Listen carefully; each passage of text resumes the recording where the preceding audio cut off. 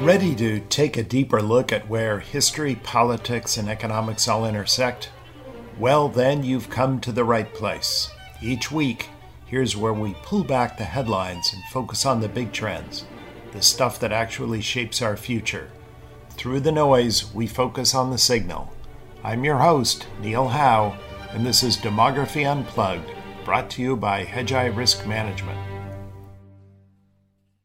Today is April 21st, 2020, and this is Demography Unplugged. Welcome back, everyone. We're going to do our podcast a little differently today. I'm going to commentate as usual, but I'm going to do it in a conversation with my fellow Hedgeye analyst, Christian Ford. Christian and I talk about almost everything, the data and the events of the day anyway. So we finally decided we might as well have the podcast in the same format. You could say that we're going to make it a little bit more unplugged than it was. After all, this is Demography Unplugged. Christian, how are you doing? Good. I'm doing good, Neil. I'm glad to be here. I've been helping you research for this podcast for many months now. So. I know it, and it's been glorious. Where are you? Know where I am? I'm in Northern Virginia, just outside of D.C., and you are? I am in Portland, Maine. It is a brisk, cold day, but there's no snow, so that's a plus. Well, I'm sure you're all adequately socially distanced up there, and as we all stay in touch with each other through telephone and Zoom. It's happening to everyone around the country right now, and I've never been so digitally connected, and of course I've never been so housebound as well. So yes. We're going to do a lot today. As usual, we're going to look at the markets. We are going to look a lot at COVID-19. Just a reminder to all of the listeners, I'm sure most of you already know, I do a COVID-19 call on Thursday at 12:30. It was Friday last week. We're going back to our Thursday schedule. Christian helps me on that call as well. We're going to have a lot to talk about, but inevitably, we have to talk about it on this podcast because this entire economic crisis, the policy response to it, let's face it, this virus is calling the shots, and ultimately it's determining what we are all doing. We're going to move on and talk about income economic indicators in the U.S. and abroad. I think this is a good time to take a closer look at Europe. I know I often look at Europe. I think it's time to return there. Europe is being convulsed in just the same way as America and most of the world right now. And then finally, we're going to close. We're going to kind of close on politics in the United States. And I think we're going to wrap up possibly by a discussion of a recent Newswire essay I wrote called The 2020 Pandemic and Big Brother Rising. Really, why and how the pandemic is causing this huge resurgence, more than we've already been seeing around the world, in the rise of populism and authoritarianism in both the right wing and left wing varieties. But what will be the long term consequences of this pandemic, and indeed, how long will the pandemic itself actually last? But this really matches and complements a piece I did, I think, a week or two earlier on the retrogression of globalization, how globalization is now going in reverse. We see the rise of community action, of autarkic economic policies, of xenophobia, of the rising of barriers between countries and regions. But this is a new mood we're moving into, and we want to explore that a little bit, and this is a piece where we can do it. So with that, I think we're off to the races. So I think we'll start with markets. And Christian, what are markets done? All right, so since your last podcast over 5 market days ago, the S&P 500 has climbed by 2.23%, and meanwhile the global Dow has risen by only 0.84%. Volatility is still with the VIX hovering around the mid-40s. So it's still half of its high of 82, but still double that normal average around 20. Right. And we're seeing, obviously, a deceleration of the bounce. I guess that's how we could characterize it. Yes. We've seen this long rise back from the drop. And again, Europe and the rest of the world is trailing the U.S. I just want to repeat that. The rest of the world is not doing as much fiscal stimulus as the U.S., and the rest of the world does not enjoy, access to the source of supply of dollars like the U.S. So it gives the U.S. a tremendous advantage. And once again, the U.S. you can see how it's been favored by the rise in equity prices. But you can also see it's slowing down, right? This rising is slowing down. I saw this morning the S&P is down pretty seriously. And I think actually that's a harbinger of what's to come. And the fact that the VIX is no longer falling and we're kind of stuck in any other period of time, Christian, you'd have to say 40 is a very high implied volatility for equity markets. But boy, it seems like it's like we've descended, hugely from 80 plus scary heights where we were a little bit ago. So one thing that I think is really interesting, I look at this now every week now. I look at my crisis signals, and 3 things I find interesting. One is the dollar. It continues to be elevated. Now, the yield curve, I believe this is right, Christian, continued to go down last week. Is that right? Yep. 3-month and 10-year both went down. Both went down. So The Fed, it's doing its part. The Fed wants to get that dollar way down. It wants the yield curve down, but it wants the yield curve down in part to get the dollar down. That's good for U.S. companies. It's good for U.S. exports. It certainly will make the earnings reports of multinationals in the U.S. look better, and it will have a huge easing effect on emerging markets around the world. They've been really unable yet to do that. So that's an emergency indicator that continues to be elevated. The next is, commodities. And let's just start with oil. I mean, what do you say about a minus $30 per barrel oil?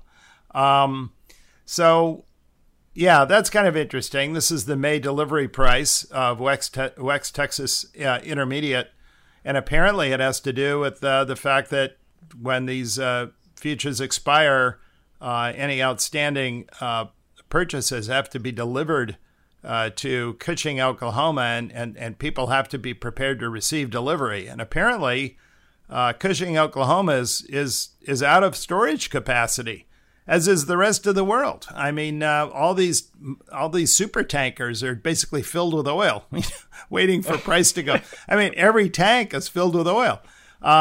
So we're waiting for new space to free up. I think maybe pretty soon they'll pay you to take your car down to the gas station to be filled up. Unfortunately, we still have nowhere to go. Yeah, that's the problem, isn't it? And of course, that's the problem with demand for energy that is underlying all this. I do find this an utterly remarkable time. Now, it turns out that the spot price is still around $20. The June price is coming down. The spot price is also coming down. So this is going to impact the spot price and all the further future prices, but this is a supply and demand disaster for energy.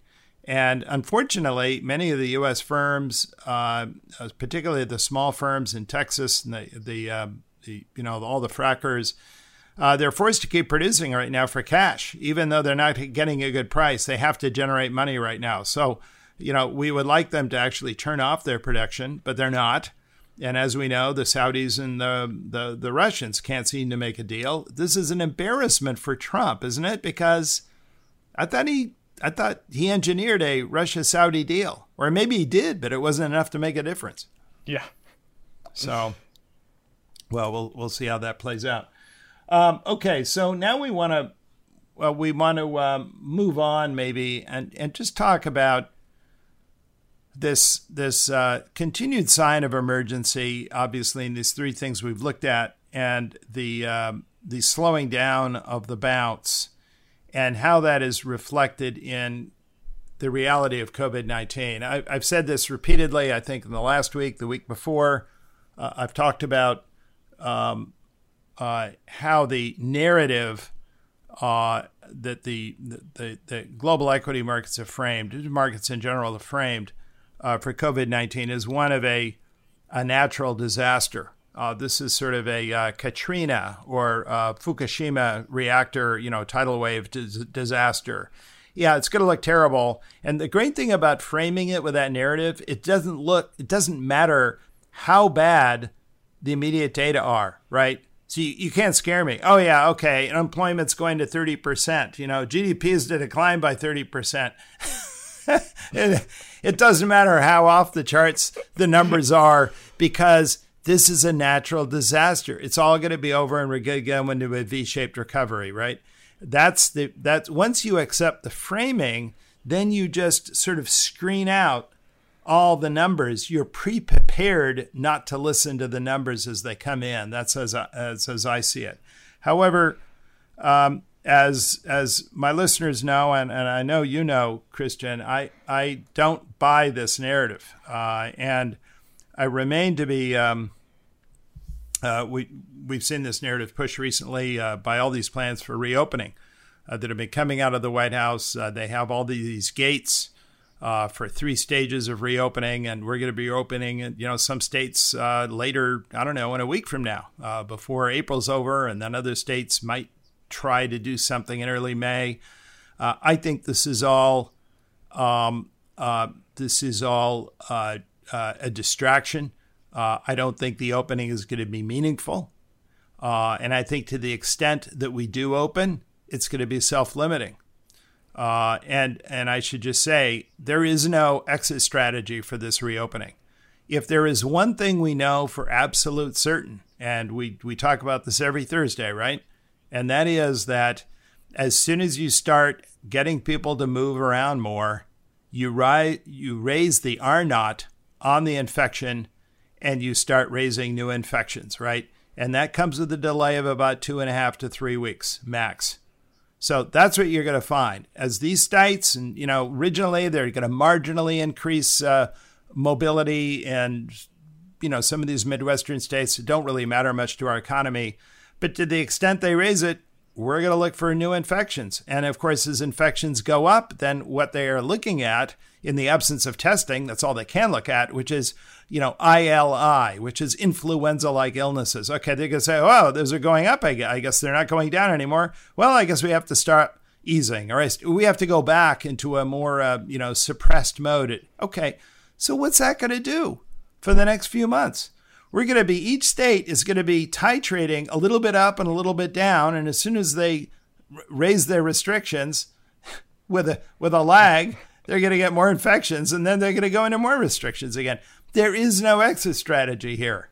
And I'm looking right now already, given the kind of lockdown we have, the kind of intermediate intensity lockdown, I think you'd have to describe it. On our show, Christian, that the U.S., when it comes to actual limitations on mobility, we're about at the level of Mexico and Brazil right now. We're not at the UK. We're not at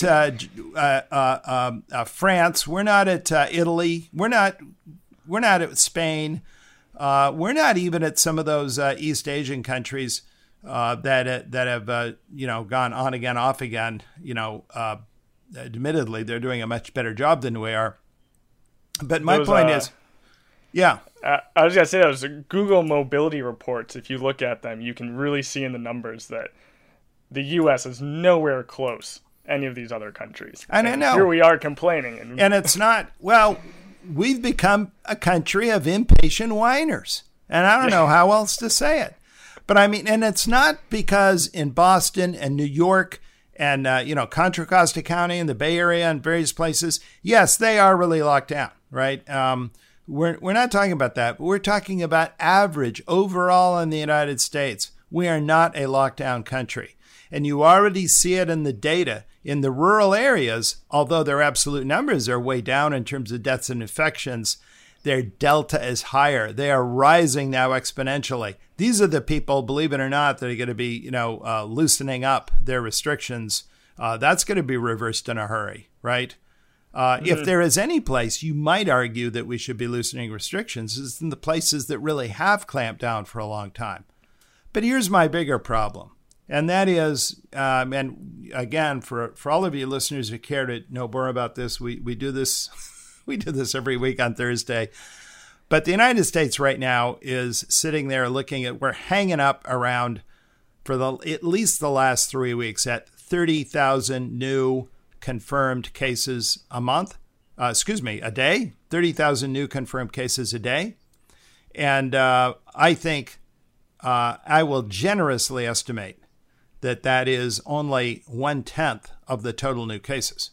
So we're actually about 300,000 new cases a day. And some listeners will say, well, how do you know that, Neil? What do you mean? Where do you get that? I get that data just by the number of deaths. Okay. We're now at between 2,000 and 2,500 deaths a day. You go back, how many infections did we have about 3 or 4 weeks ago? Probably around 25,000.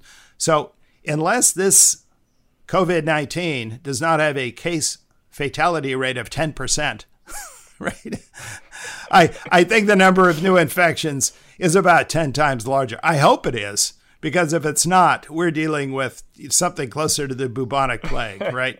So, I mean, this is just using numbers rationally, okay? So that we know our confirmed cases are about 10% of actuals, and actually maybe somewhat less, because I actually think the case fatality rate is down somewhere closer to 0.5%, not 1%. But we can, you can argue about that. There's disagreements. I know the Imperial College originally estimated 0.9. I've seen 0.8, so on. Anyway, many times worse than the flu, but it's not.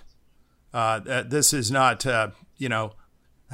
London in 1665. This is not the plague. Okay, so anyway, well, Neil, when just to chime in for a moment, when you talk about that 300,000 new cases a day, and states already thinking about opening it up, I think that really shows the ludicrousness of the situation. Well, it's crazy. It's crazy, yeah. And here's the problem. Yeah, you're right. They don't have testing, so we're in the dark, even the state. Okay, the reason it has to look for ILI, influenza-like illnesses, because they don't have nearly enough tests, so they just have to do a rough proxy. But here's the point. Say ILI, they reduced restrictions, ILI then goes back up again. What do they do about it? They have no idea where these cases are. So, okay, the first thing they need, as we all know, they need to do vastly more testing, right? And I don't know how slow this country has come to this realization that every country that has effectively had a strategy in dealing with it has massive testing. South Korea being the best case. But not only that, what do they do with the tests? Well, they need to follow up. They need not only testing but tracing, and they need a massive staff of public health workers. We're down to maybe 2,000, 2,500 healthcare workers in the entire United States. And these are healthcare workers that deal with things like tuberculosis and sexually transmitted diseases. They've huge atrophy over the last several decades. As we no longer pay attention to public health, probably because we've been so effective at vaccines, right? Well, we don't need them anymore. But here's my point. And this is something that Tom Frieden, former CDC director, said the other day, that in order to follow up, let's say with suppression and what we call mitigation, we actually bring actual new cases down to, say, 10,000 a day. So that's the actual cases. We actually are measuring them all, and it's down to 10,000 or maybe down to 5,000 or something like that. We really do bring them way down. How are you going to follow up on them all, right? In China, they have a 3 or 4 person crew to follow up on every infection. And then they have to trace all the contacts.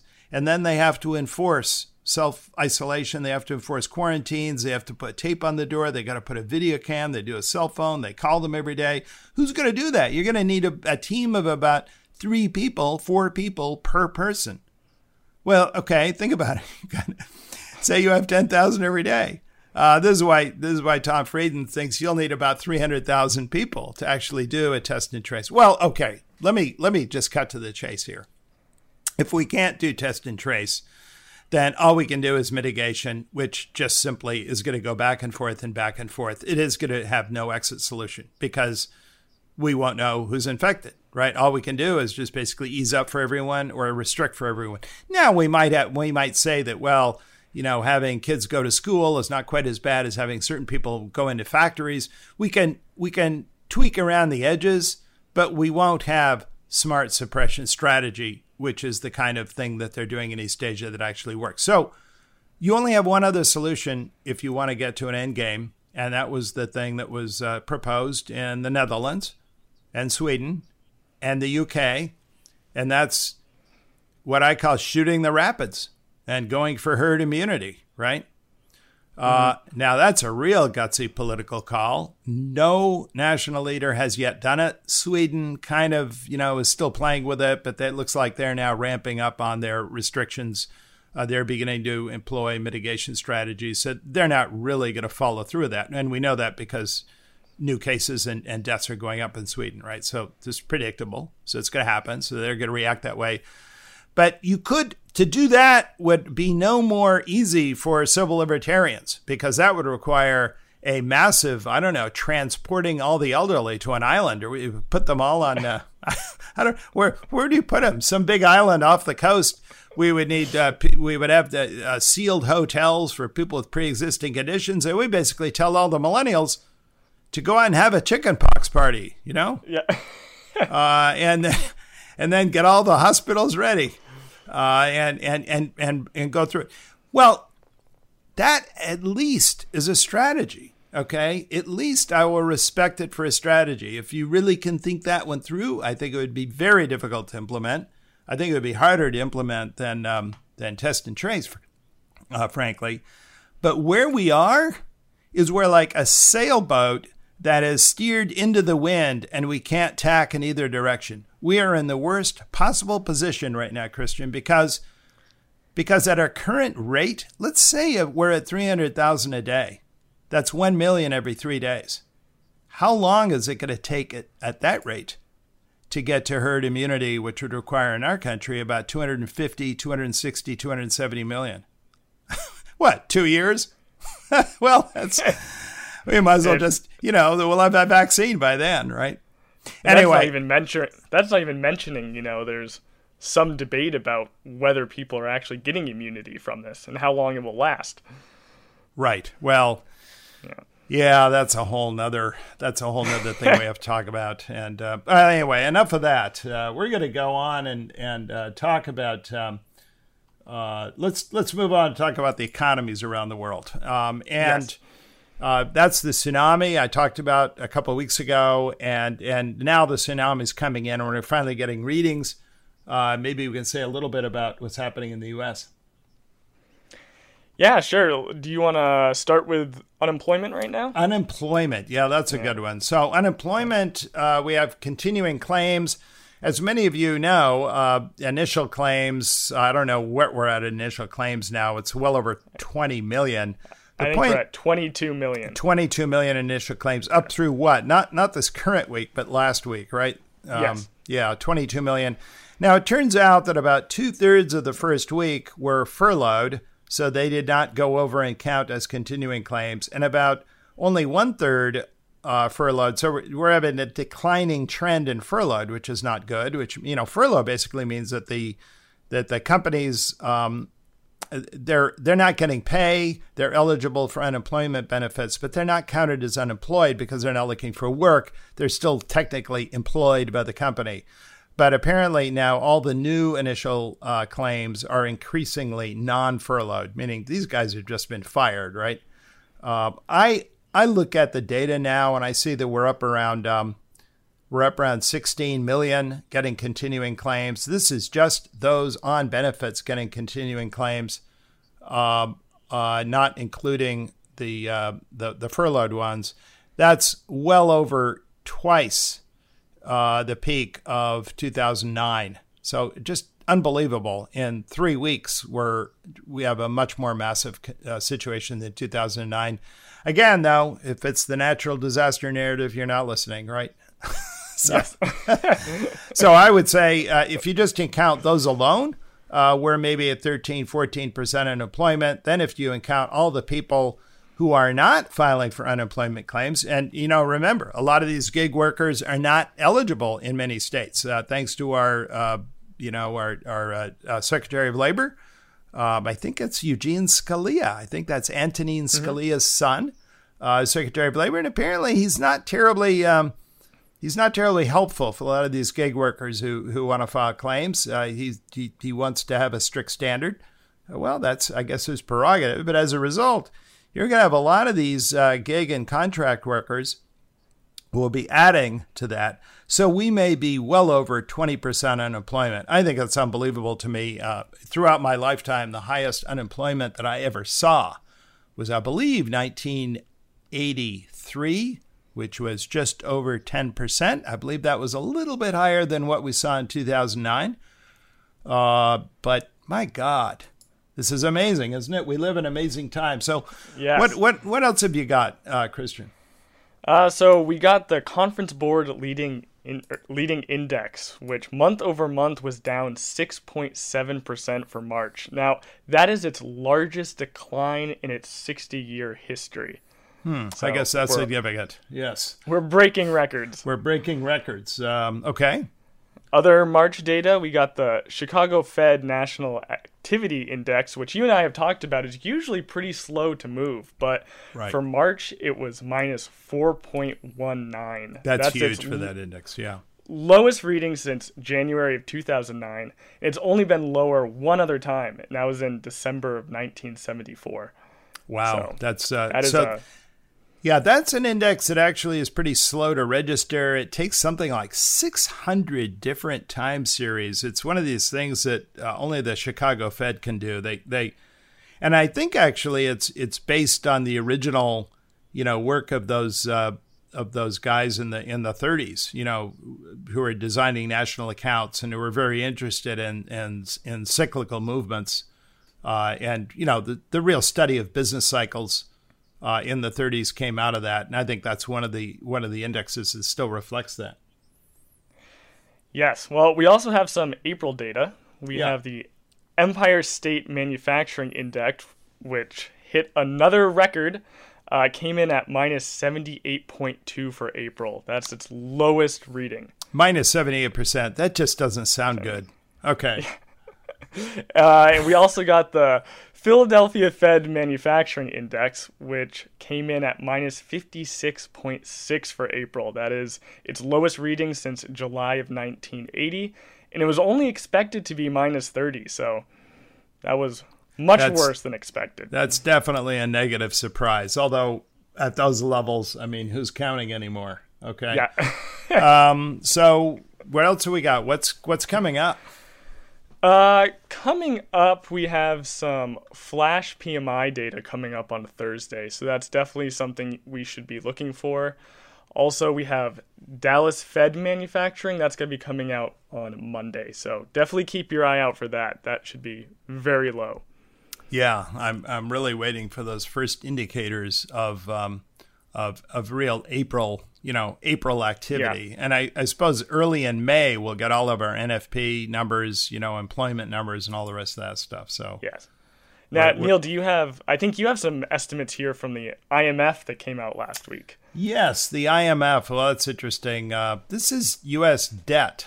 The IMF, which looks at all levels of government, not just, the federal, which is, we tend to just look at federal debt, but it looks at all levels of government, says the U.S. debt to GDP ratio is going to rise over this next year from 109% of GDP to 131% of GDP.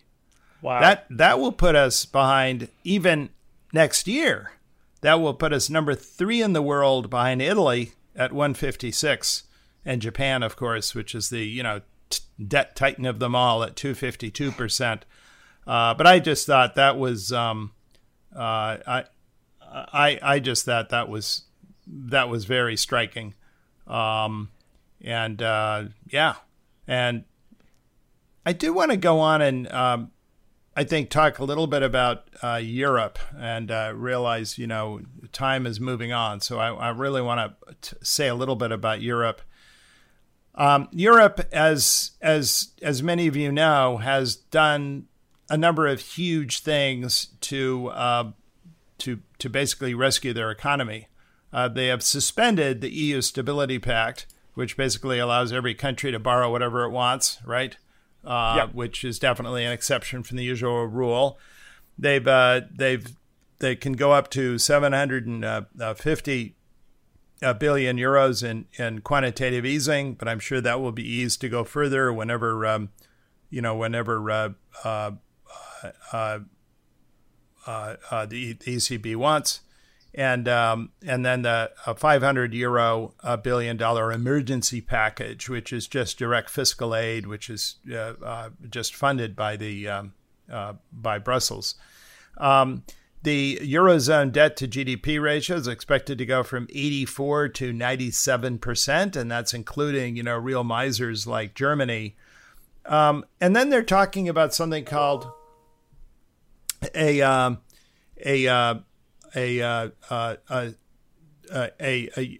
emergency stabilization mechanism, and that has been used in the past for Ireland, Portugal, Greece, and Cyprus. It's not considered to be a great mark on you if you have to use it. It has a short maturity debt, strict conditionality, and that's the problem right now in Europe. So the big face-off in Europe is, and this could really endanger the actual integrity of the European Union even more than what we saw back in Mario Draghi's years, in 2012 and 2013. And that is a huge face-off between Northern Europe and Southern Europe. Southern Europe, and including many of the Eastern European countries, this would be Italy, Portugal, Spain, Greece, and the Visegrad countries. These are, Czechia, Slovakia, Poland, and Hungary. They all call themselves Friends of Cohesion, and they want lots of grants, and they want debt issued that will be assumed by all of the EU, right? Burden sharing on the debt. So, Germans will have to pay it back as well as Southerners. And guess who stands in their way? The Frugal Four. And they're all in the north. Austria, Denmark, Netherlands, and Sweden.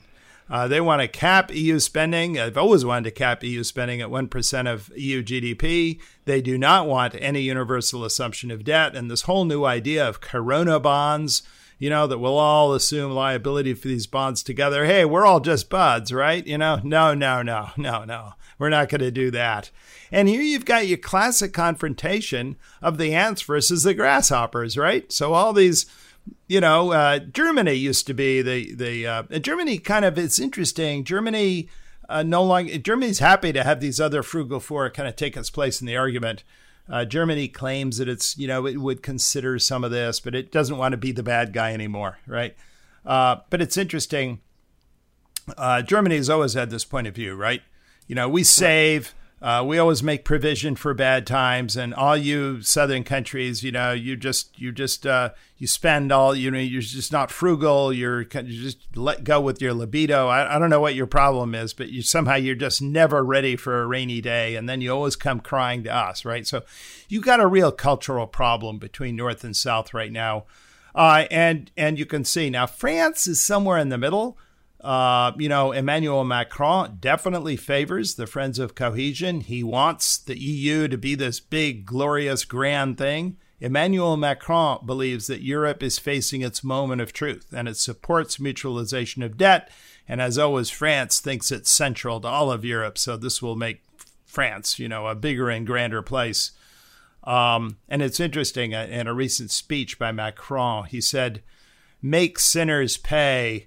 That was France's mistake to Germany after World War I. Remember that? That was the Versailles Treaty, the Carthaginian peace. Well, it's an interesting way. He's kind of trying to twist the knife into Germany. That was a mistake back then. It's a mistake today, right? So interesting. France is also, though, heavily in debt. Its net debt to GDP ratio is around 110%. Italy is being torn apart by this. Giuseppe Conte is now a popular leader of the Democratic Party, but he's not too sure whether to use this emergency or Euro stability mechanism, this ESM, because it comes with any conditions. And Matteo Salvini on the right is brutally attacking Conte and basically saying, if you kowtow to Brussels and, you make us slaves to Brussels, I'm going to make you pay politically. And Conte is looking at his 5-star supporters in the South. And the 5-star, we've talked about that right in the past, Christian. 5-star is kind of cracking up. They're electing a new leader. So he's unsure, Conte on his own left, how much support he has. So he hasn't yet agreed whether he's going to actually make use of the Euro stability mechanism. What he wants to hold out for is some kind of Corona bond, something really generous. But he's sort of, watching and waiting. He still remains pretty popular, but Matteo is out there. And Salvini, as you know, remains probably has probably for a year and a half would be the presumptive favorite in any new election. So Conte is always looking over his shoulder there. In Spain, Pedro Sanchez finds his government embattled. He's losing opposition support. His support is sinking. And he finds his worst problem to be his ally, the Podemos party.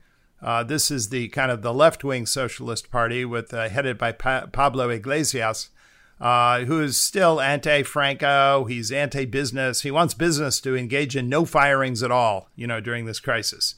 Well, you can imagine what business thinks of him. And there's a real risk that that Sanchez, might actually lose his majority coalition. He's also facing a huge amount of opposition from, Catalonia, from the Basques, and everything else. What they want, they take the most radical position. They do not want loans at all. They don't even want mutualized loans. They want grants.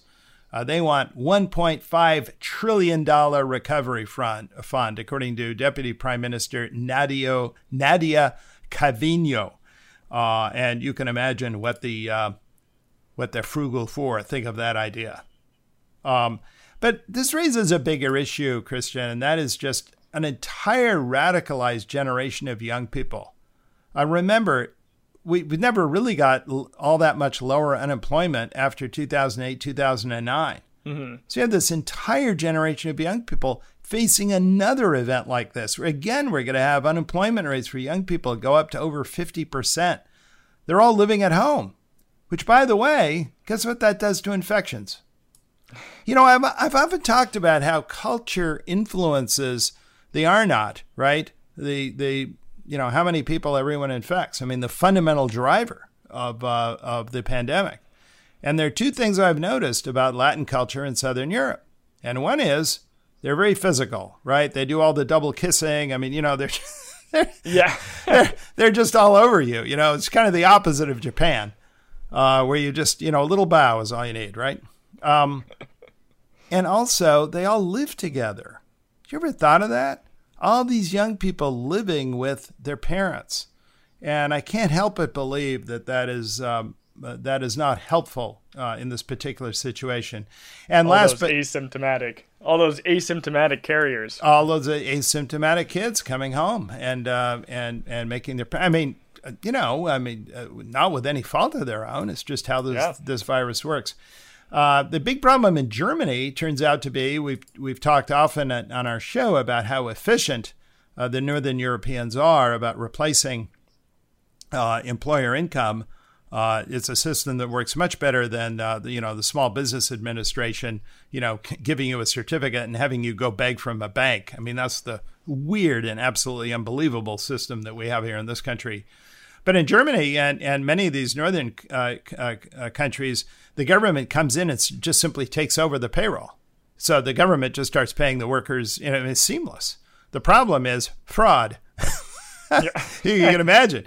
And it turns out that Germany is now discovering there are thousands of fake firm sites, many of them Eastern European hackers that are just getting vast amounts of money from this thing. So, and apparently everyone using home computers today just makes phishing easier. So there you go. So that's so much for Europe. And we, let's say looking, time-wise, we're getting close. Why don't we do this? Why don't we talk a little bit about politics in the United States? The fading Trump approval bounce. Do you think there's some relationship between the fading equity bounce in the markets and the fading Trump approval bounce? I don't know. You have any thoughts on that, Christian? Well, we've often talked about that. In the past, presidents usually see a pretty big bump during crises, but Trump isn't seeing that as much. Some of these governors who are more on the front lines that you see with these big news conferences, they actually are seeing very large approval ratings going through the roof, but Trump's not getting that. You're seeing that these governors are getting 30 to 40% boosts, and Trump's getting a 3 to 4% boost. And it's interesting because in the futures markets, Trump is no longer the favorite to win in the fall, and he knows that. I mean, he's aware of that. And unfortunately for the president, this obviously my personal opinion that he's just so near-term focused. He just can't get over focusing on what the stock market's going to do this week. He really should be focusing on where the stock market's going to be in August. Exactly. and if he thought that way, he would be thinking much more strategically, like, okay, maybe it's better to take a big hit in the market now and then enjoy the recovery. I mean, that's what Ronald Reagan did during his first term. I realize that's before your time. You're a millennial. I'm not. But that's what Reagan was able to do. He was able to take a lot of punishment in the stock market. He almost invited that early. He appointed Volcker. No growth in the money supply. He fired the air traffic controllers. I mean, it was just mayhem early on. And he didn't mind it. He said, that's great, because you know what? By the time of my reelection, it'll be morning again in America. And by God, it was. I don't see that same kind of strategizing here. I know that when it comes to governors, we have a kind of a pro-Trump governor, DeSantis in Florida. His approval ratings have actually been going down, but he did open up the beaches last week, right? Or a couple days ago. Right, yep. And if you remember, his election was extremely close against, I think it was Andrew Gillum. Was that who it was? Andrew Gillum. And the guy very as much to the left as DeSantis was to the right. Correct. So so he barely won. He's doing what he wants. I think we also have the governor of Georgia, right, who now wants to open up his state. We'll see how that goes. One of the things I find fascinating is the rise of the Tea Party right, sort of the repeat rise of the Tea Party right, in this weird scenario of rallying demonstrations in opposition to the governor's policies, which are actually trying to follow exactly what the Trump White House says ought to be their strategy. It's a very weird time. It's one thing to have a Tea Party movement when the other side is president. It's kind of weirder to have it when you're the president is your own friend. I don't know. It definitely puts Trump in a very strange position here. That it's kind of his base going against him a little bit, but also with him. Well, it's I think he's playing all the angles, and I think his reasoning is that after first of all saying all the authority rests in his hands, I think he quickly turned around and said, well, wait a second, that means it's all my responsibility if it goes wrong. And I think he quickly changed his mind and said, no, you're right. It's the governors, We'll kind of give general strategic advice, but it's all up to the governors. And then, of course, now he can take the anti-governor line with his base, right? Right? I'm just kind of an observer here. I'm not a national leader.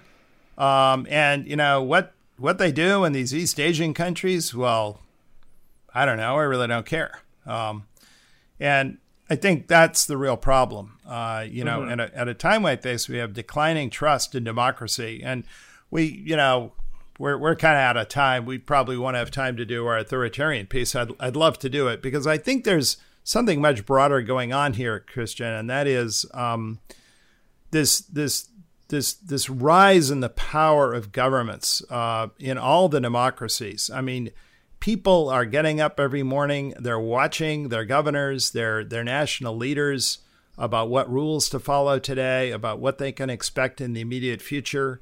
Most of the world today is under lockdown. And then, of course, with the loss of employment, we've all become wards of the state. I mean, think about it.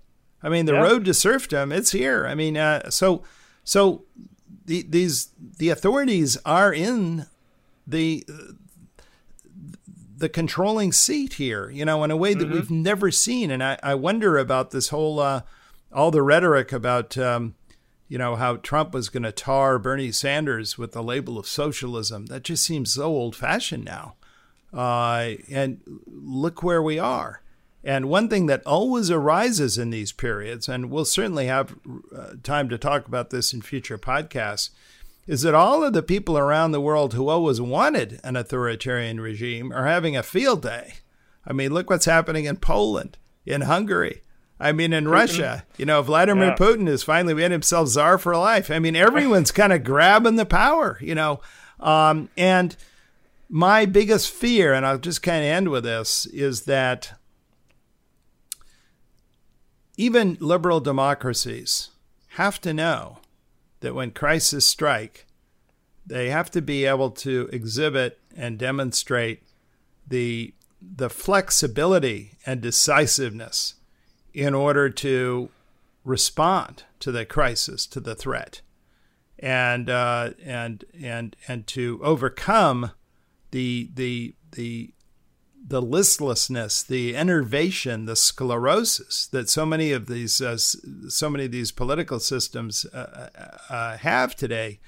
And I remarked on this in the Newswire essay that this controversy over the plan of Slovakia to introduce test and tracing via cell phone, and suddenly the entire European Union becoming outraged by the fact that this would violate civil liberties, just flabbergasts me.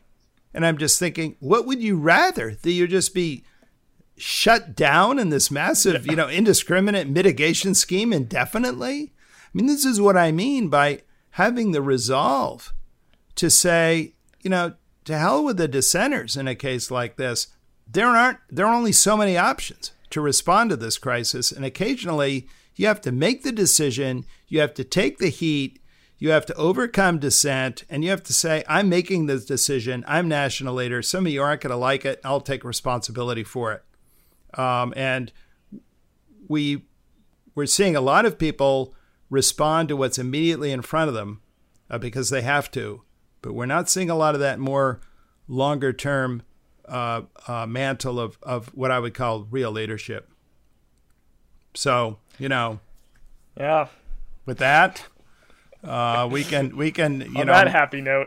On that happy note, and I'm sure we can mine that theme a little bit further on future podcasts. But anyway, thanks everybody again for listening to this week's Demography Unplugged. Talk to you again next week. Thank you for tuning into this episode of Demography Unplugged. Tune in next time. If you have any questions about this broadcast or have suggestions for future topics, please contact QAdemography@hedgeye.com. Also, if you'd like to see more of what I have to offer, visit us online at hedgeye.com, and also make sure to follow me on Twitter at HowGeneration. That's HOWE Generation. Hedgeye Risk Management is a registered investment advisor registered with the state of Connecticut. Hedgeye Risk Management is not a broker-dealer and does not provide investment advice for individuals. This research does not constitute an offer to sell or a solicitation of an offer to buy any security. This research is presented without regard to individual investment preferences or risk parameters. It is general information and does not constitute specific investment advice.